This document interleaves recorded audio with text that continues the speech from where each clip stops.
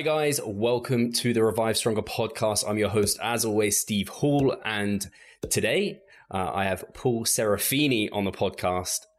I had to have got your name right this time because every time since I'm kicking myself. You did it, man. I can read.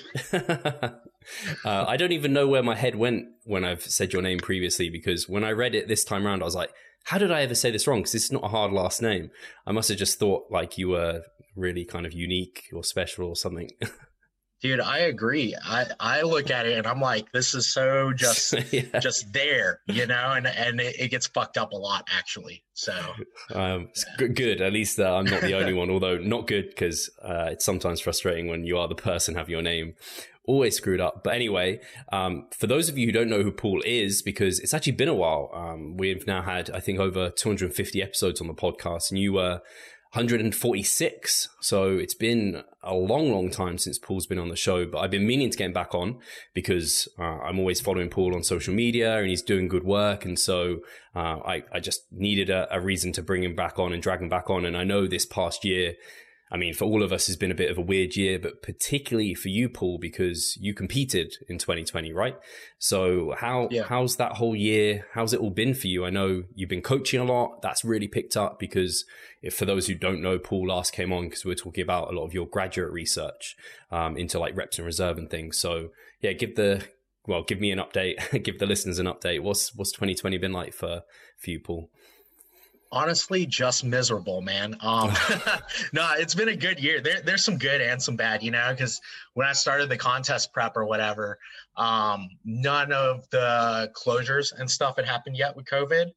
And then it all just kind of came and there was a lot of uncertainty, you know, like so much uncertainty that like clients were asking like, hey, should I compete this year? And I'm just like, I don't know, like, probably not, to be honest. Like we really don't know what's going on, and shows are getting canceled left and right, you know. And so it's like, you know, and I even crossed that bridge with myself where it was like, am I going to diet and get like really lose months that I could have been like growing and enjoying my life and stuff, just to like have a show canceled and scramble around or whatever.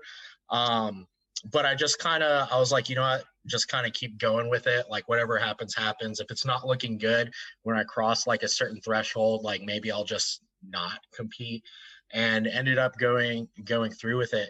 And overall, it was a rough ride, dude, you know, because like already being a coach, I sit at home. My girlfriend goes to work, dude, and it's just me. It's just me and these two dogs. One of them is kind of an asshole. And like I literally play stuff like blaring on the TV all day so I don't like lose my mind, right? And so already like some of especially in the beginning when people are actually like really afraid to hang out and stuff, and you know, you want to be somewhat considerate because your 20-year-old friend might take care of their like grandma every day, you know, or something. And so the little bit of social interaction I had just completely stripped away. And I'm also going into this prep where, you know, people tend to seclude themselves anyway, which is weird. It's like kind of a time where you do need like some support and you're like, everybody get the fuck away from me. So yeah, man, it got real weird real fast. Coaching already kind of makes you weird, you know, just not really, at least for me, not being around people that much. Yeah. And then they get pulled away. And now I hang out with people. I'm like, I don't even know how to act around you. Now I'm just kind of an asshole. Like, yeah, man. It was my first show ever. And, oh, really? I didn't know that. Yeah. What a year. Oh man. Deep end. Yeah. And, you know, balancing coaching got a lot rougher than I thought it would. You know what I mean? Just kind of like, I thought that things would, I was like, how am I spending so long writing programs or like replying to people and like, you know, trying to fit in the, you know, the cardio or the steps and then the training, and then like, you know, laying on the couch and being like, all right, I'm going to reply to everybody that's like sent me a text in the last 4 hours. And you're like, how did that take an hour of my life? And then, you know what I mean? Yeah. And just sometimes not even just wanting to deal with people like at Yeah. all, you know? Uh, so yeah, man, it, it was a tough balancing act. It wouldn't be like, I definitely don't want to say it was easy, especially because, um, like I could have definitely been leaner. I could have definitely been a good bit leaner, you know. But like not beating myself up too hard, like, you Yeah. know, first show or whatever. Um, but you know, like it's one thing if like, man, if you just had not shit to do all day, you know, like if you could just like train and then sit on your couch. Some things become harder when you're not that busy. Like, you know, being food focused is a little worse when you don't have anything going on. But like I was just like so busy all the time that like the actual just dieting part didn't really get really hard until like the very end. Yeah. You know what I mean? Um, but what makes prep so hard is when you have people that rely on you, you know, and you know that need things from you, and you are in a position where you can't stop, which is like most people anyway. You know, like even if they don't have a full roster of clients, they have like a family that depends on them and stuff. You know, but yeah, that's what makes prep really tough, in my opinion. Is just, you know, just keeping all the other shit in your life together. Yeah. Yeah, it's certainly a balancing act. And I sometimes think, at least, I suppose it's a bit of a weird one because I never thought about it like that, where you said, like, our clients rely on us. And that is actually very draining, just to communicate with them and know that they're kind of needing you and needing you on your A game. Because I always thought, oh, as an online coach, you really have a cushion, like in terms of competing. Because I mean, we're sat at home, like we have a lot of kind of pluses there. But once we finish our job, like we don't really finish the job. Like we're always kind of on call in a sense. Whereas like a 9 to 5, I imagine it's real tough being in an office and like, I don't know, communicating with people there. But then once they kind of come home, they can do as they need. You're off. Like, yeah, you're off. Whereas, yeah, you're never off. Yeah, man. You know, because there were times I had like there was one point of prep where I was really excited to try twice a day training, and it was awesome. For a couple reasons. Like I actually got to experience like what you and Mike and everybody talks about, like just coming to the gym and my curls and my lateral raises. I'm like, oh, this is awesome. Like I feel so good for these, you know, where usually they come an hour and 15 minutes into my workout and I've already done a bunch of multi-joint lifts or whatever. And then a second side benefit was steps were a big part of my like activity or expenditure or whatever. I like got a 30% increase on my daily steps easily just going to the gym twice a day, you know, so which eliminated me having to do a bunch of extra cardio. But then at a certain point, like I said, work became so long and became the priority, you know, like it was because like, okay, like I don't show up in shape, which, you know, kind of sucks or whatever. But like I'm still like there for my clients and I'm a good coach and that doesn't fall apart. Like that's my income. You know what I mean? And so not that I want to use that as an excuse or whatever, but yeah, man, there were just like certain things like that, you know, change. And it's like, you know, that work extending, I'm like, okay, now I really need to just do one session a day, you know, because that takes time out of your day. Going to the gym in the morning, like it's not just the time you're training, but like the meal, getting ready to go to the gym, driving to the gym, coming home from the gym, being kind of tired and being like, I just need to like lay down for like 45 minutes before I start work. And then you got to repeat that later, you know? Yeah, I definitely feel you on that. I've been lucky again for me, like it's like those little considerations you don't really think of, like the commute and all of that. I've always lived very close to a gym that I can just walk to. So like twice a day training was never like a big thing for me. And then again, I don't have kids or massive commitments. I can very much own my own time, but like people can't do these things. So I think especially like you said, you're a first time competitor, but you were by no means ignorant to what it would take. I'm sure a lot of this stuff you kind of expected to see, whereas you see people get into this, they're just like, oh yeah, that looks cool. Like Paul said, it wasn't that hard. It seemed like something I could do. It's like, not till you try and go through all of this do you realize how much, like, it's super selfish at the end of the day, like, to have to be in control of all those variables. It's so super time consuming as well. Absolutely, dude. And because like ultimately what made it easier is that like I've just been lifting and dieting for a long time, lifting over a decade. And then, my first real serious strategic, diet with a good method was like 2012 or something. And I've had many diets since then. And so I've gotten a lot of practice, like if this was 2012 or 14 or 16 and I had done this prep, it probably would have been god awful, more painful than it needed to be. And then also like I'm a coach and I've worked with competitors and I work alongside other coaches that work with competitors. And so there's a lot of experience flowing around in there from different avenues. And I've learned so much about myself and, things like implementing, diet breaks and things like that, just a lot of stuff to make the diet feel easier. So, and granted, ultimately, like I still could have worked harder and it probably should have sucked a little more than it did, but most of it just, it wasn't that bad, or as bad as it could have been for most first timers. Yeah. I definitely feel you for not pushing to that point where like you feel like you could have pushed harder, but you didn't, because I feel you for that, because like the uncertainty of COVID is like, how can you, it's very hard to convince yourself, first of all, if a show is even there in the first place, like it's hard, like it's a hard process to like, forcibly be in a calorie deficit and make yourself starve and get to those like low calories.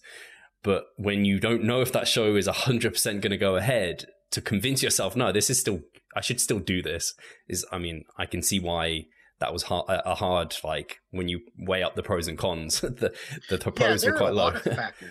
There were a lot of factors. There's that. And then there's even like that stupid side of me that's like, oh man, I feel like I'm like getting smaller, like maybe I should slow things down. Like maybe, you know what I mean? Like maybe I shouldn't drop food this week when like maybe that food drop needed to be there. And like there's stuff that like if it were like a client, I'd be like, I feel you, but literally the worst thing that can happen on stage is you're not in shape. So like you need to focus on getting in shape. But like when it's you and you're just like, oh no, like all this precious muscle, you get in your own head a little bit. Yeah. So a lot there are a lot of things there, and I did a lot of weird stuff this prep that was cool, man. I mean, it's cool to make mistakes too, because I feel like me and the other coaches that I work with and that worked with me on the diet, we all learned a lot from my prep. Cool. So that was really good, man. What were some of the main lessons, you think?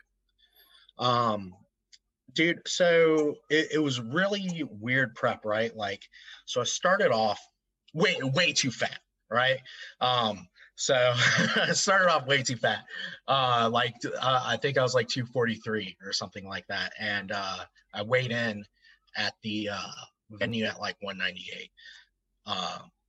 So that was 45 pounds or so, right? And so the first 12 weeks, we're losing fast, man. I lost like 25 pounds the first 12 weeks. So roughly a little over like 2 pounds a week, but it's not linear like that. Like some weeks you lose, like when you're going fast, you lose like 3 or 4 pounds. And then, 1 week it's like 1.5, and then you lose 2 or 3, like some weeks you don't lose anyway. And then you pull some food and then you lose like 3 or 4 again. Went really fast. And I was looking at myself, sort of, a lot of people that have like seen this before or know me, like being enhanced or whatever, started on sort of a cruise, which was somewhat of a mistake too for going a little faster. And, saw myself after losing 25 pounds and looking at old photos. I'm like, this isn't looking right. Like, this is not my body, I had some friends that after I brought that up, they were like, yeah, I didn't want to say anything, but I was like, this isn't looking like it's going well or right. Like, I did not expect you to look like this at this body weight. And so I took 8 weeks to sort of reverse and at one point go slightly above maintenance. And it was really cool, man. At first, I took tape measurements and all those things and, monitored body weight, all that. I got a little leaner over the first few weeks, and the circumference of, the sites I was measuring, arms, chest, legs, things like that, were increasing in circumference. And then towards the end, I gained a little fat, but matched where I started that reverse. So my waist was about the same at the very end, but I went up from like 218 to 228 with the same size waist. And then after that, I was like, okay, the rest of this diet, we're picking a new show. The rest of this diet, we're going slow this time. And that's what kind of got me to like, there were points I should have moved a little faster to show up in shape, but I was so just scarred by that first 12 weeks. You know what I mean? So by the time I came back down to 218 where I started, so 218 to like 218, 219 to about 228, back down to 218 several weeks later, my waist was like something like 1.5 inches smaller than it was the first time at 218, so probably over that period, there was some sort of muscle regain and then, some filling out and all that stuff. And then taking it slower was, seemed to be a better approach for me. And something I've noticed in the past too, like even back being completely natural, I remember, sort of doing slower diets and faster diets. And even though it wasn't like stupid drastic, I was always happier with the way I looked after a slower diet. Right. Have you noticed that? Maybe not. I don't know no, I don't know if I've done enough dieting and everything to really know, actually. Yeah, I don't think I've ever done. I've always just done like, if I'm fatter, I go faster. When I'm leaner, I'll go a bit slower. Yeah. So, but yeah, it kind of makes sense to me. Like after a mini cut, certainly isn't my best look. Just because you're just so flat and depleted and you're still kind of a bit fat. So it just doesn't look great. No, but I can see how it happens for sure. Yeah, I've always noticed that, like, if I lose 15 pounds, half a pound to a pound a week, right? Tend to have just a much better look than if I lose 15 pounds over like, I don't know, like 6 weeks or something. But I mean, there's a huge trade-off there. 15 pounds at a half a pound to a pound a week is kind of a long time for not that much weight loss, Yeah. So, but, yeah, man. So that was cool and something we learned, I don't know how much you want to talk about the enhanced side. Is that? We don't tend to touch on it much, but if there's like a cool insight, I think people will appreciate it. So feel free to like at least talk about it a little bit. It's just like, there are a lot of assumptions that a lot of people make and people are different, like varying genetics or whatever. But like a lot of people just sort of assume like, okay, if somebody's enhanced, that's just sort of like an immediate safeguard for muscle. You diet as hard as you want, you keep all your muscle, like, or you get bigger. And, like, forget there's like this anabolic cost, and that's food and recovery and sleep and things like that. And so, I mean, it's like having, a bunch, you call up a bunch of builders and they're ready to build your house, but they don't have the supplies. Like the signal's going, but you don't really have all the supplies you need. So yeah, man, it just sort of gave some insight and some more questions as to like, hey, how can this be used to sort of benefit us in the future? Is it better? Like, can we go fast and then salvage some of that in the middle or the very end? Do we want to be early? Like, is it worth it to be ready early, diet super hard, and then maybe try and eat into the show? But like that sometimes isn't, usually that's a rare circumstance that you get an opportunity to do that. Or yeah, I mean, just the utility of having maybe extended periods of food for some people, some circumstances, stuff like that. And maybe just being really careful and just not think you're going to fly through an entire prep losing 2 or 3 pounds a week is probably wise. Starting leaner, that was a huge thing. Everybody knows that. Everybody says it, but it was just like real, yeah, I mean, just start leaner. Like, I don't think a lot of people realize, man, like how lean sometimes, like you'll hear people say like maybe half pound to a pound a week ish on prep, or you want to, how many ever weeks you have, you want to have that many pounds. That's already really fucking lean, you know? Like, and if you're trying to lose like a pound a week over 16 or 20 weeks or whatever, like that leaves like no wiggle room at all for if things go south. Yeah, man. I think a lot of people realize how lean that maybe you should already probably be before starting a prep. Hey, Pascal here. I just wanted to take the moment to talk about our membership site. Inside, you'll find a thriving forum, an extensive exercise library, courses, presentations, and research reviews. All I need you to do is hit the link in the description below and sign up. Yeah, I think unfortunately a lot of people seem to like, they start prep when they're like peak mass off season. It's like, like you've just traveled the furthest away from the end destination and now you're going to start on that journey again. So maybe travel a bit closer and then go again, which I guess is ultimately what you had to do. Exactly. And it was a big sort of kind of wake up to me in that I now, like, coming into this year, kind of treating like the whole year, this year coming, I don't have plans on competing next year, like maybe in like 2 years. But like, I'm kind of treating this like a prep. Like I want to, like, at the end of this year, cause you know, I have my post show weight right now, be leaner than at the start of like this sort of improvement phase that just started for me. And then, you know, eventually over time, set myself up to, when I do pull that trigger on a contest prep, I'm like, okay, like this is reasonable, you know, like, yeah. And, yeah, man. So something you touched on was using diet breaks, I think, and something I wanted to talk about was like diet breaks and refeeds. Obviously, in a prep, refeeds have been used in preps for a heck of a long time. I think diet breaks have been a bit newer, but obviously, like, we had new data recently with Jackson Pios and the ice cap trial. I don't know if you've kind of seen that work. And obviously, Bill Campbell did his kind of research, and like these are like almost they're the best data we have so far to whether or not these things are providing good utility for us. And I guess some people might look at it and be like, it's all just in the mind, like in the head, that therefore, like, just be a warrior or whatever, push through it, don't use them, you can get it done more efficiently. But I think that might be a little short-sighted. I don't know if you used them, or with clients you've used them, what's been your experience? Dude, I really like them. And some of the coaches I work with have the opposite mindset of me. But I've just found, you know, for example, there were points where I would do something similar to what Bill Campbell did with the 2 days on the weekend. And, you know, for some clients I've done that with too, they hate it. You know, for some reason, when they go back to dieting, it's just that next day or two is just so hard for them to get back to dieting.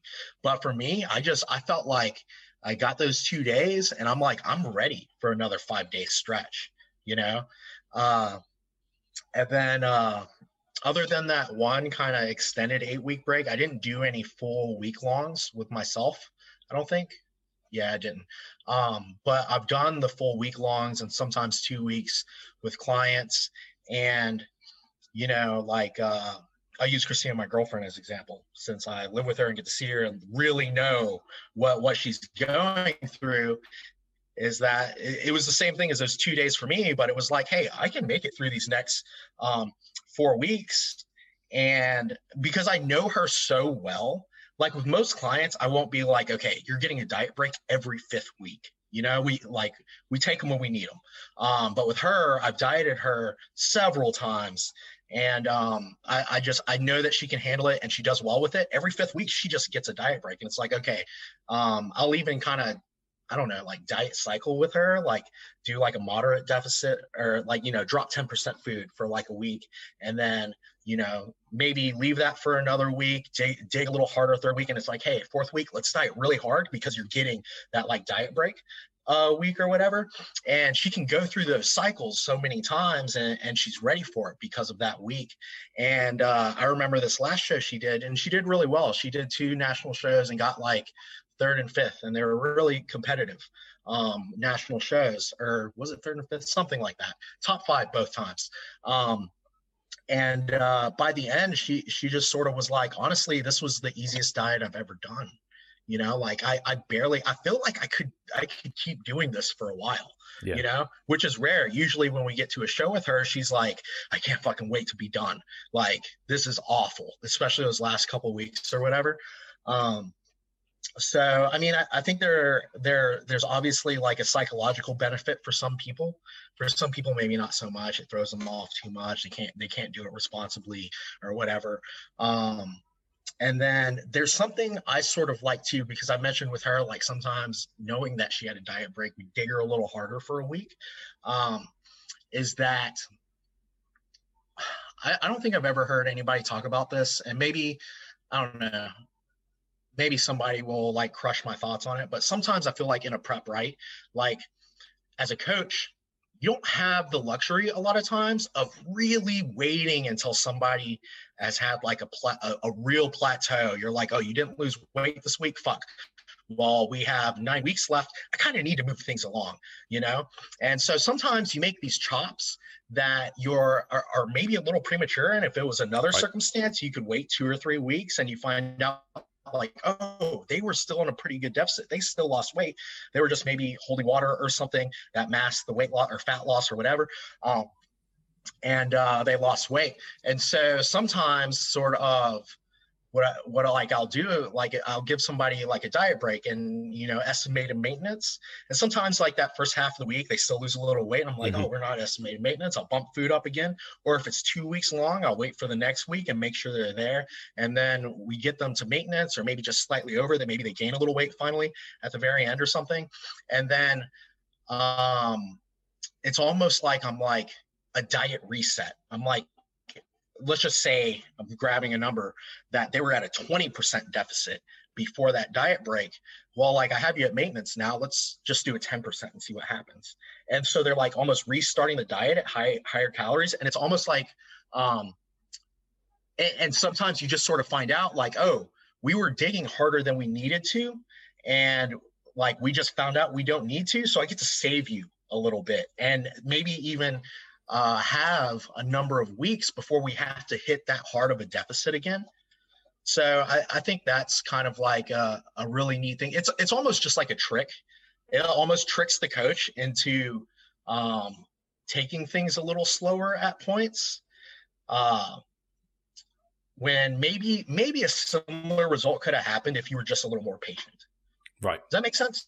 I think so. Do you think it's related to kind of the water dynamics of, like, I don't know, cortisol comes up, so they're kind of plateauing because the water retention's higher. So then you introduce like the diet break or whatever it is, and it's kind of like almost shifting that. So you kind of realize, oh, actually we lost a bunch because we were maintaining on this. So actually, like, we know based off these numbers and based off your scale weight, like, we don't need to be in that big a deficit. It was just too much. And the scale probably would have shown itself. And I know Broderick's talked about, like, you have to remove the stress for like the adaptation to show itself. It's kind of maybe something along those lines. No, yeah, absolutely. Because I see it all the time. And kind of why I like different rotations, whether it be like 3 days dieting, 1 day refeed, or 5, and then 2 day refeed, or, you know, 6 and 1, is just a lot of times you find, especially when people are digging harder and they're doing more cardio and they're in a steeper deficit, that you give them a refeed or 2 refeeds and they drop weight, you know? So there's definitely some kind of fluid shift or something becoming more visible. I don't know exactly what it is though, you know, like is it cortisol or is it something else? Or, you know, where's the, you know, I don't know.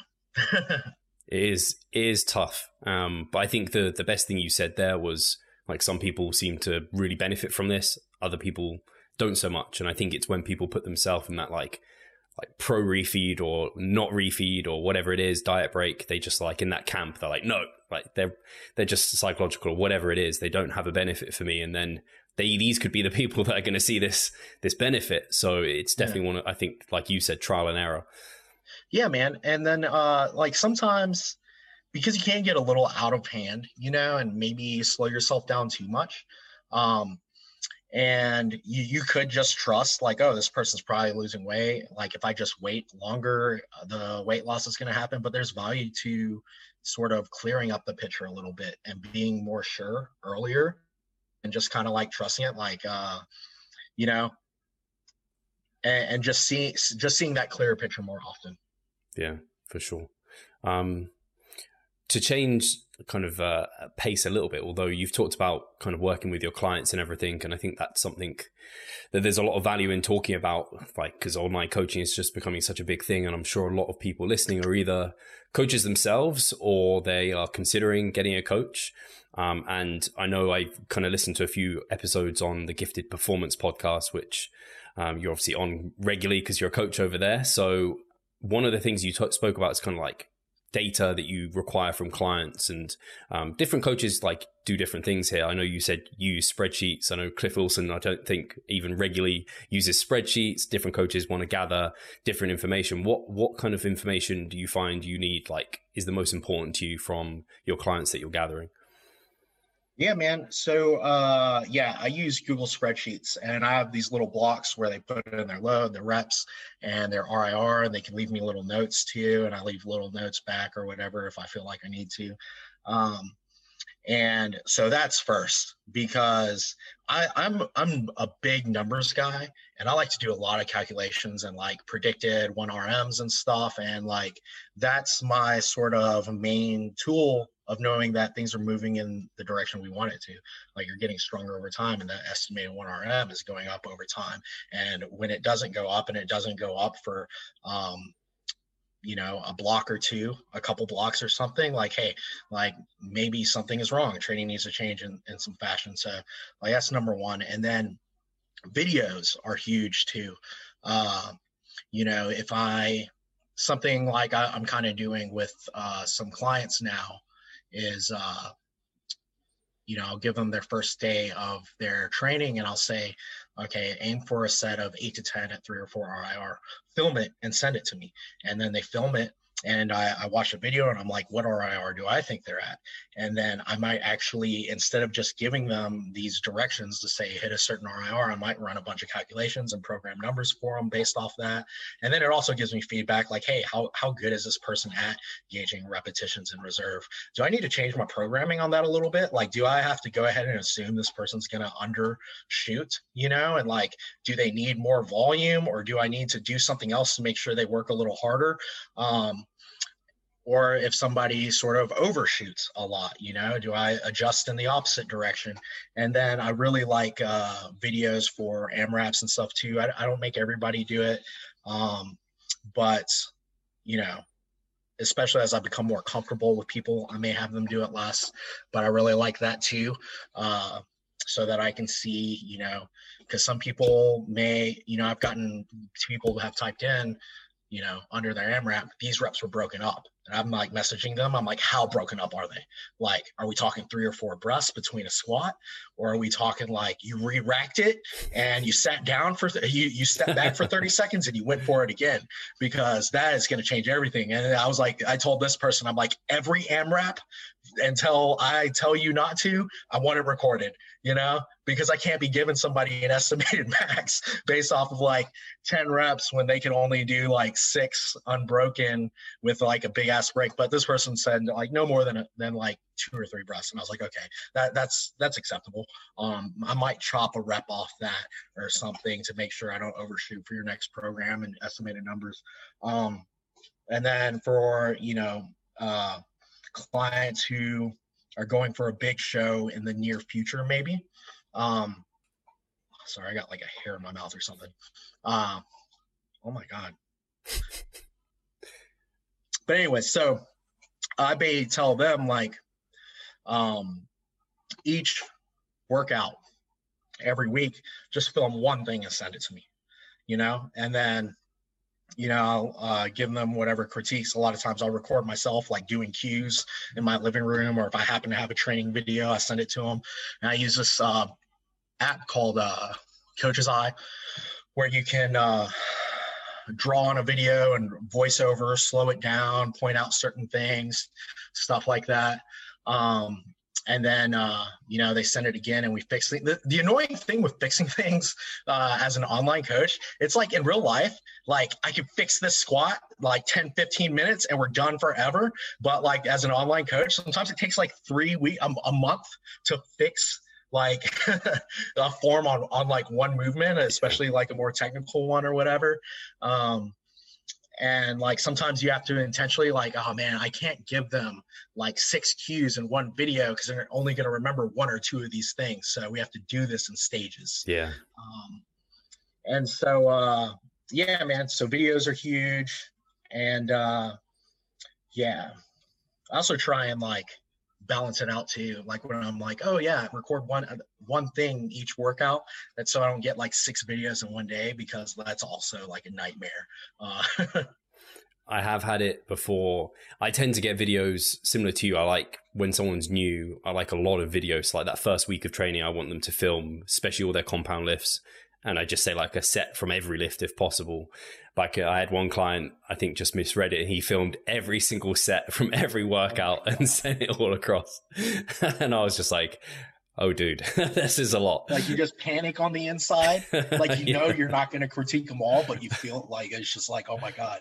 Even 2 times speed. That's a lot of stuff. But I love that you said the videos are so important to you, because I think this is something that for online coaches is just so important. It's like, yeah, so much like with nutrition, you don't expect them to take photos of every meal, and like they can just input their macros or whatever. You can get some information, and that can be really helpful. But then they're just eating food. You don't need to watch how they're eating it, really. Like you're not worried about that so much. But the exercises, how they're performing those, super important.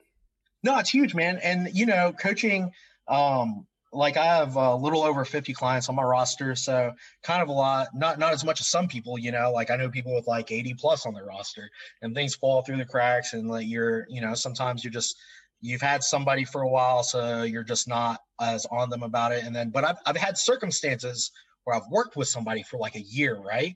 And then finally I'm like, dude, send me a video of this. Like, they get a new movement. And I realized that I basically have to treat them like a brand new lifter again and and teach them stuff that they should have been doing better for the past year.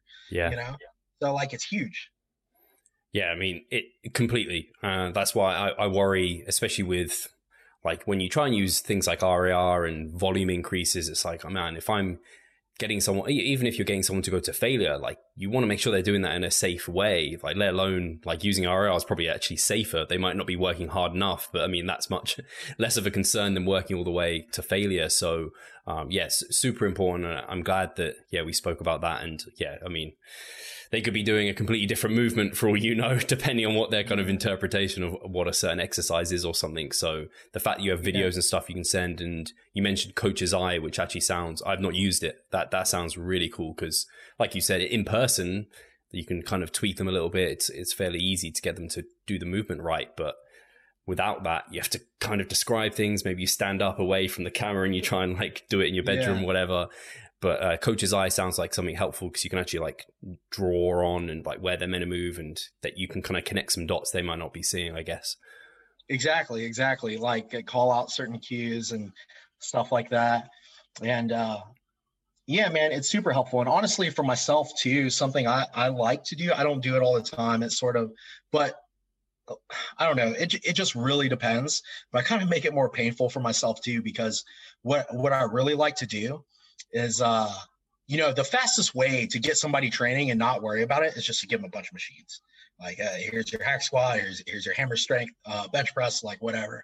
But I actually try to give people stuff like flat barbell bench press, dumbbell presses, squats, and stuff like that early on, because I feel like there's a high transferability there. And if you learn how to move your body well under a squat, like you're gonna hack squat well, like you're gonna do a Smith squat well, and you're gonna know how to engage your glutes and your core and all those things, and forward knee travel and not sitting back and stuff like that, and what's good for your and in terms of like where your arm should be. Like I don't like to have people flare when they bench press. I like that angle a little more safer on the or forgiving on the joints and stuff, connective tissue, and then what was it? Yeah, I mean, just one, having that awareness. Oh, and then also just seeing, like that's another reason that feedback is so good. And seeing people do a variety of movements, but also like those movements is that you can see how people move and shit that you might not have seen before. Like you actually get a chance to see like, oh, this person has like crazy long femurs and, a certain torso length. And so I already know that a certain group of movements probably aren't the best for them. And we can kind of like stay away from that, or I can teach them how to move better, like with their own body or something like that. So that's huge too in getting those videos early on. So you're not giving them shit that they're struggling with and maybe is not very beneficial for like a long ass time. Yeah, no, absolutely. I completely agree. And I think you even mentioned there another reason you would is like to prevent injury. Like you said, the benching. I was thinking about this because obviously the incline bench video with I've forgotten his name, but the guy that was benching and he ended up snapping his shit, which was horrible to see. But there's something about it. Like I've spoken to people who are like, are you not scared to like incline bench now? I'm like, no, because I mean, I just watched that video and I was like, I mean, it just looked like trouble. Like there was way too much weight. Yeah, the way he came down, like I don't know if it's something just as a trained lifter, you kind of know how to orient yourself. Like you talked about when you do those big compound lifts, then you go into the machines and things, you kind of know like what's safe. Like I'd never go into like, it's just, I don't feel like my body would, I just know if it was a scary position to get into. Yeah. Body awareness is huge. And that's one, a lot of people's, I feel like somewhat recently the barbell and stuff like that has been somewhat demonized kind of, but you gain that skill, using it and learning how to move your body around it or it around your body, and yeah, man. So that, I think that transferability is a huge skill. And even if it may not be the most beneficial to hypertrophy right now, like in the long game, it could be. Yeah. Cool. And something we've already spoken about, and I wanted to kind of touch on it again, was RAR, and kind of just going a bit deeper into it. I know we got you to do a presentation over on the members site, which was fantastic and really well received, all about kind of using RARs in programming, how to kind of assess it for yourself. Something I don't think many people tend to talk much about is people just talk about it in like 3 to 4 RARs, like speed of the bar slows down or what have you, and 0 RAR is you had no more good reps in the tank. But I think what sometimes gets missed is how this can look different potentially between lifters, exercises or muscle groups. So I'd love to hear your kind of thoughts around that. Like, I don't know whether or not like you've seen some people that can just grind. You're like, I thought you were 3 RAR 5 reps ago or 4 reps ago or something. Yeah, dude. What do you think?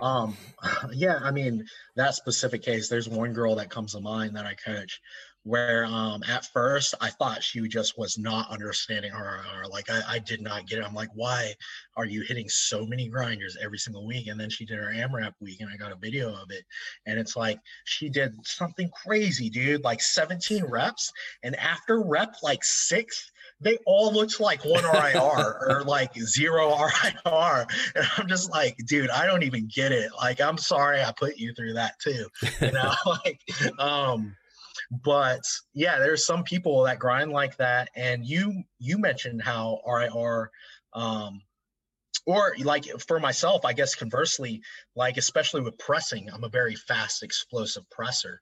And so a lot of people will look at my 7 or 3 RIR or 2 RIR and be like, man, I think you had more left than I actually do, like they might even tell me, dude, I think you have like 5 left. But, I tend to at the sticking point smack into a wall, when I hit a grinder, and it's right around the corner. And a lot of times you don't see it coming, but I feel it coming. I feel the local fatigue and how much more effort I'm putting into maintaining that speed. Right. And so, yeah, after some years of experience, like it's very intuitive for me to kind of know like, oh, that was definitely 3 RIR or 2 RIR, really close to it. And you also mentioned the between different exercises, how different that is. And that's a huge struggle point for a lot of like newer lifters, or even sometimes lifters I've kind of already had for a while, is it's the speed thing's very intuitive with pressing, and potentially like a bicep curl or tricep extension or something, hamstring curls, whatever. But with some lifts, like pulling back exercises, like a lot of times technique sort of breaks, and you can still technically move that weight 4, 5, 6 more times, but the range of motion is cut, or you're kind of jerking back with it or something. So I'll tell people like, if you reach technical breakdown, you're already at 0 RIR. And so actually 3 RIR is probably a few reps before that technical breakdown. And, you have to practice sort of getting a sense of, kind of like how much effort was I putting into maintaining that bar speed? How much effort am I putting into keeping this thing moving without jerking up or, shortening range of motion? And when that's coming, when you're about to cut your range of motion on a row, like it's getting really fucking hard, right? So, and then for some movements, it can even be a safety issue, deadlift's a really easy example of where like you could probably grind out that last 1 or 2, but are you going to do it with a rounded back? Yeah. So. Hi guys, Steve here. Just wanted to take a moment of your time to remind you of our online coaching service. At Revive Stronger, we pride ourselves on providing personalized service that will take your physique and knowledge to the next level. If you're interested, check the description and sign up. I really love that you talked about kind of how much effort you're putting into keeping that cadence there, because I think I've struggled to find the words for it, but that like perfectly sums it up. Because for me, like pressing, I can kind of grind there, and I know like I might have a slow one and people might think that's a 2, and I'm like, no, I've got like 4 left. Whereas for pull downs, for me, like it isn't like if I try and maintain the speed of which I'm pulling down, I can already feel it getting, like I know now I'm using like other muscle groups or something that's coming in, and visually watching it, you might just think, oh, like you've barely slowed down. It's like, yeah, but the amount of effort I'm putting in to maintain that speed that I was getting before, like I know if I do one more, I might be able to get it down. But like you said, it's technical failure. Other muscle groups are coming in, or I've changed my form slightly into a novice eye. They might not be able to identify it, but you know it yourself. Like you said there, like basically in the lift, if you're an experienced lifter and you've gone to failure and you know what that feels like it's very easy to perceive these things. At least I feel. No, exactly, man. Because, some people look at that too and being like, oh, like you definitely had more left. You're training like a pussy. But it's like, no, like my training is targeted. I'm trying to train a certain muscle. You know what I mean? Not like just move A to B at all costs. And, that you didn't, now you're moving outside of your training goal for that movement or whatever. Yeah. So. Awesome. And the final question I had for you, Paul, was regarding like last time you came on, we spoke about obviously RARs and kind of practical application. I know I kind of asked, or rather, let me ask, have your methodologies or thoughts and philosophies kind of moved or strengthened, or where's your head at with it all at the moment? I wouldn't say, I mean, things are always kind of shifting a little bit, but I wouldn't say they've changed a lot. I have seen myself, I don't know, a few years ago, training was a lot more conservative than it was over the past couple of years. And I find myself coming actually back around to a little more conservative again. And I've used, throughout all of that time, I've used RIR, but, I guess like effective reps, that's something that I kind of like, it keeps people training at least hard enough. And, it gives some direction for people, but I don't like what a lot of people have gotten out of it, like a lot of, and they will sort of say, everything within 5 RIR is effective or whatever. And I know that a lot of people who are really big pushers of effective reps, they're not saying anything beyond 5 RIR or greater than 5 RIR isn't effective at all. Just that, that 5 reps is probably the most effective. But a lot of people I feel like more recently sort of look at anything greater than 3 RIR as if it's just fucking useless, or even anything just over 5 RIR, fucking useless. Like no stimulus, no benefit. And I don't think that's true. And I think you can make some progress around 5 RIR, or maybe even a little further from failure than 5 RIR. And I've seen that. I've seen it in myself, and I've seen it in clients. And a lot of people will look at that, and I'll type it out on the internet, and they'll say something like, all right, if you like 4 IR, you're just warming up, you're just doing endless warm-up sets. And it's like, that's not fucking true, right? Like, I have some really fucking strong guys, and some not so strong people, and some natural, enhanced, whatever. But just for example, like, you give a really fucking strong guy a 4 RIR squat, within a set or two, they're at like 2 RIR. Like it was work. It generated fatigue. It's not just a warm-up set, and it's just one of those things. And it's like, that's not even the argument. Like, nobody's doing that. Nobody, like, sometimes I will estimate a 5 rep from failure, and that's the start of somebody's phase, right? But like, if you're fucking gonna be good at this, most people who are good at this are adding load over time, and maybe reps, and making things harder. And nobody's saying that you just fucking 3 RIR, 4 RIR, 5 RIR, you just stay there for fucking ever, so yeah, man.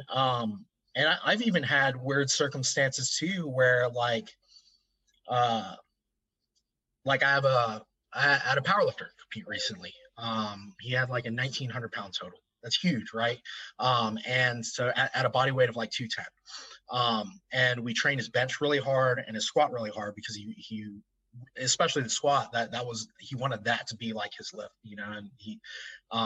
and to make more room for training that a little harder more often, we did not train the deadlift hard at all. He rarely went beyond 5 RIR. A lot of it was just like technique work, slowly building up numbers. And the idea was that eventually it was going to get hard, but it just never really did, And I remember his last like single or something he pulled was like a 5 RIR lift. It was like 600 and something pounds, right? But he went to that meet and he deadlifted more than he had ever deadlifted in his life. I think it was like 766 pounds, right? And I mean, there's some transferability there. Like, he's still training his legs hard, and they strengthen some muscles or whatever. And he's still doing some decently hard stiff leg deadlifts throughout the meet prep and stuff. But I mean, he didn't train that lift like hard at all. And actually, to be honest, it seemed like,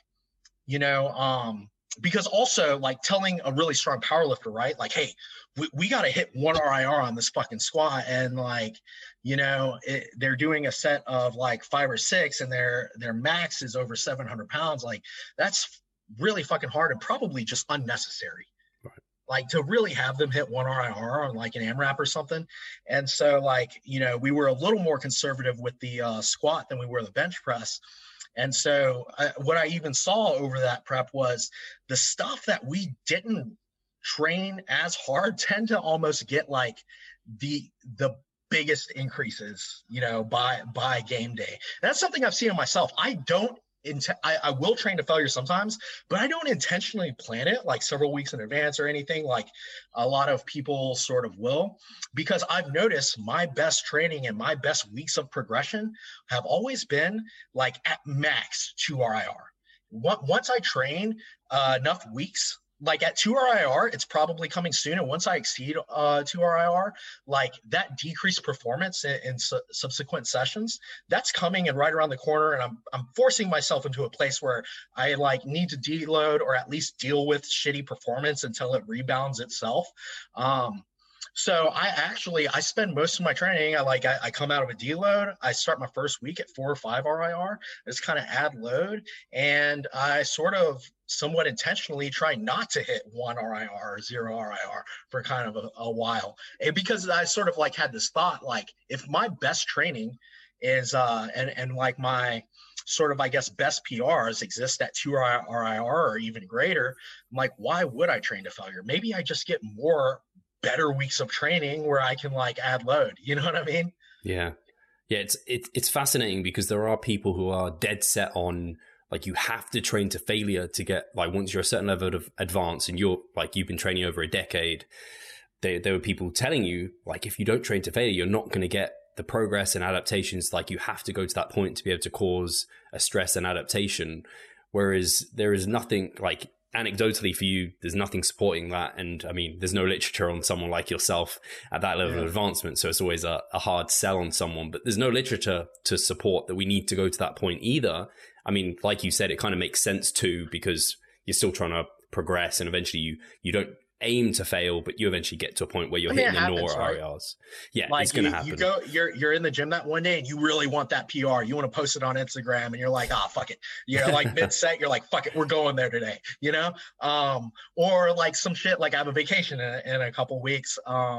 And so like, you know, I kind of don't want to train that much for vacation. So I might train a little harder the week before, and just kind of like rest over that week or whatever. But it's insane to me what you just said. Some people will argue that you have to go to failure, right? So, or you're not getting the benefit or whatever. And it's like, so you're saying that last rep, you're weighing that out as greater and more beneficial than every other rep before it, for every single set in your workout. That's a lot of fucking work, you know? Like, you're saying that was meaningless, that was pointless? Like, no, and some of that work was still really hard, right? And then we've even seen in the literature or whatever, a couple circumstances, because the literature is sort of fairly newer here, but where there just doesn't seem to be that much of a difference between 1 RIR and 0 RIR, right? And to be honest, like if I were to guess, and I can't say this with certainty, I wouldn't expect it between 2 and 1 RIR, 2 or 0 RIR to be that much different, or even 3. And then, you know, probably arguably like greater than 3, probably that's where we see the most differences. But like, I'm totally making up these numbers, but like if I had to guess, right, I would probably guess it's something more like this, rather than that last rep is weighted way better and more beneficial than everything else. Like maybe at 5 RIR, you're getting 60% of the hypertrophic stimulus. And at 4 RIR, maybe it's, I don't know, 80, 3 RIR, 70 or 80, 90, 2 RIR, 95, 1 RIR, 98. And then that last 2% is like 0 RIR. You know what I mean? And like, it's, yeah, man, there's a lot of shit going on in the muscle that's happening before we even reach that last rep. Absolutely. And I think often what's forgotten, and like you said there, like, I mean, you've already fatigued yourself going to like the 4, whatever, like this is not warming up. And when you do take yourself all the way to that failure repetition, I mean, some people can risk injury pushing to that point if they're really kind of headset. And then there's just like the cascade of fatigue that follows that, which is why oftentimes that just means you have to deload, or whatever happens. That means now you can't go and train hard. So it's kind of like you need to find that sweet spot that you were kind of describing. I mean, dude, isn't it kind of even still a beautiful thing? Like, even if, you know, we get, because there's really just not enough data to really draw strong conclusions from the research. And then there's problems with the research. Just, you know, that's its whole own conversation. But, you know, like, let's say training shy of failure is just the same. There's no benefit for hypertrophy. It's just the same as training to failure. Like, isn't that kind of better? Like, if you have to risk injury less, or you can still get a really good session if you're not feeling it that day, and you don't have to slam like a scoop of pre-workout and like, you know, think about like horrible things happening and you fighting for your life under that bar or whatever. Like that's kind of still better. So, but yeah, man, there are some advantages there. And then I think those people also forget that fatigue and the stimulus and the stress that you sort of induce on a muscle, it's accumulative. It's over an entire workout. It's never up to just one set, you know, or whatever. So. For sure. No, I definitely see. I definitely see it. It's hard though, because I guess this is where people talk about psychology, and there's some people who are just wired where they feel like a worthless piece of shit if they haven't taken it to failure and they've left like anything on the table within that session. Whereas I kind of love those sessions where I'm like, that was really good, very stimulative, and I know I can beat it. And it's like I really enjoy that, but I guess it's people's preferences. No, and that's the thing, man. Well, for one, I think that we would, if we were to like watch these people for every single workout, they probably don't take everything to absolute failure. But I mean, like what really, and this is why I sort of think that probably we're seeing so far that, I mean, there are some studies showing like non-failure to be better, and some that failure might have a slight advantage or fucking whatever. But I feel like we're kind of largely sort of seeing that it can be fairly similar, at least in the populations and the current study designs or whatever. Is that, shit, I lost my train of thought.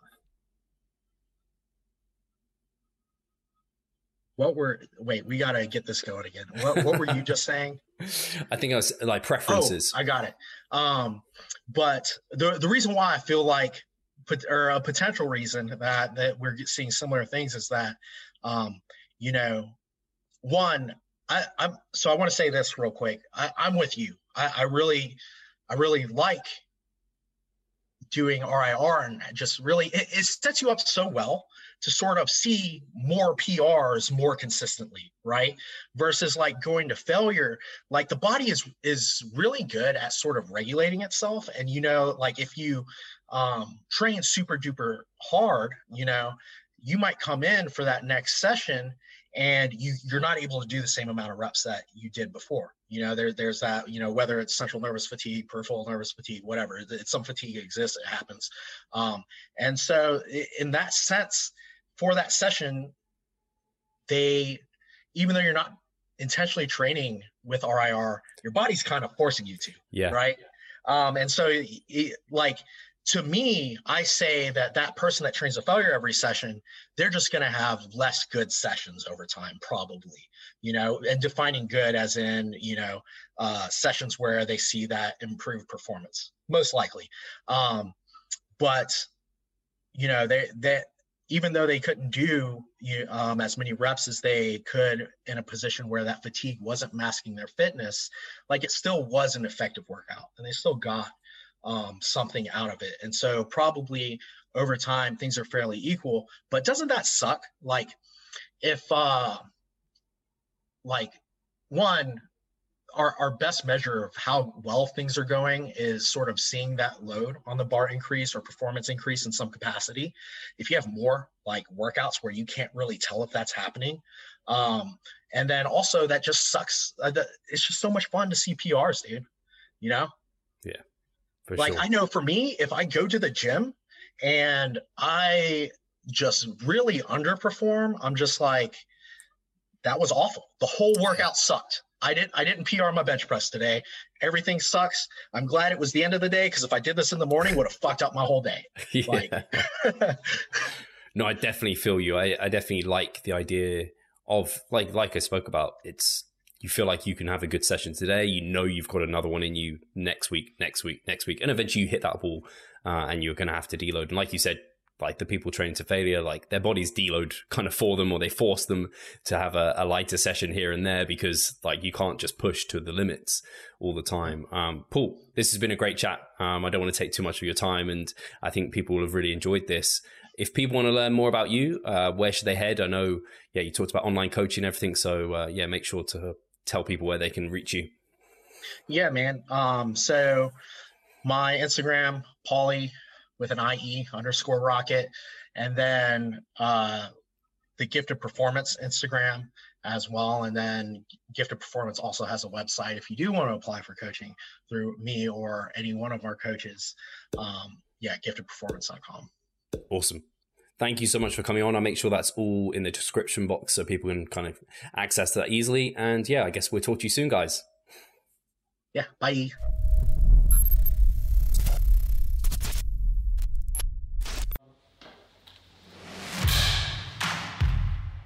So I'm Steve Hall, founder of Revive Stronger and a coach of Revive Stronger. My name is Pascal Flor. I'm the co-owner of Revive Stronger and also a coach, of course. Revive Stronger has probably been going solidly for 3 years, roughly about 3 years. Revive Stronger, to me, it is becoming kind of my child, my foster child. It's the gathering and getting together of like-minded people.